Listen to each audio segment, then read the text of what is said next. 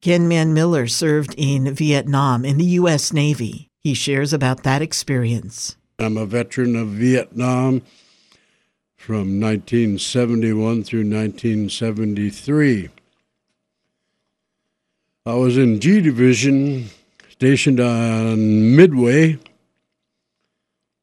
I assembled missiles and bombs. That was my primary duty. I had a good experience. At first, I didn't want to be where I was like everybody else, but everybody had a job. On my job, I had 12 hours on and 12 hours off when we were in a combat zone.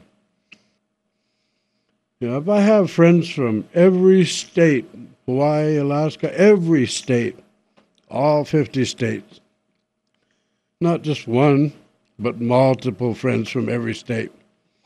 That was important to survive, the camaraderie, you know.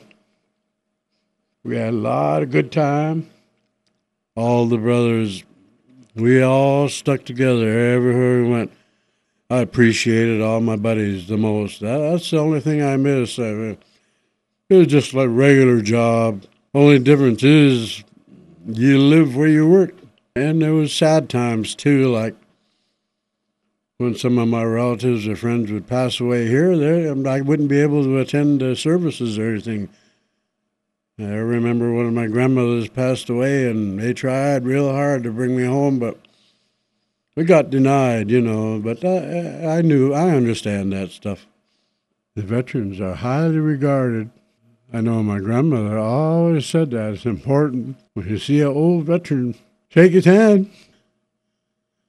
The Indian people really think high of the veterans. When I first got up, it didn't mean nothing. Being a veteran didn't mean nothing. But then one year, I got up and decided I had a bad experience in the service about some guys losing their life. But, you know, they lost their lives and stuff like that. But I thought about it one time. I thought, I guess I'll go march.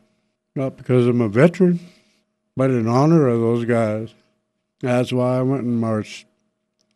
It wasn't because I'm a veteran, but these guys, they lost their lives, and they were even younger than me. I was probably 22 or 21 at the time. I know they just got there.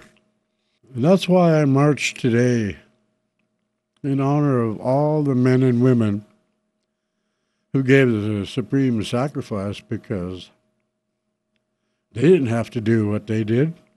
They did anyway, and end up losing their life, men and women. So I march in honor of all those people that lost their lives in war and combat. I honor our enemy as well. They didn't want to do what they did too, and they lost a lot more than we did. They were brave warriors too. When we first got out, all the Vietnam veterans were treated really bad. But now it's different. I think that time heals like everything else, but I feel pretty good about myself being a Vietnam veteran now, you know? I never used to think nothing about it. Like I said, it didn't mean nothing.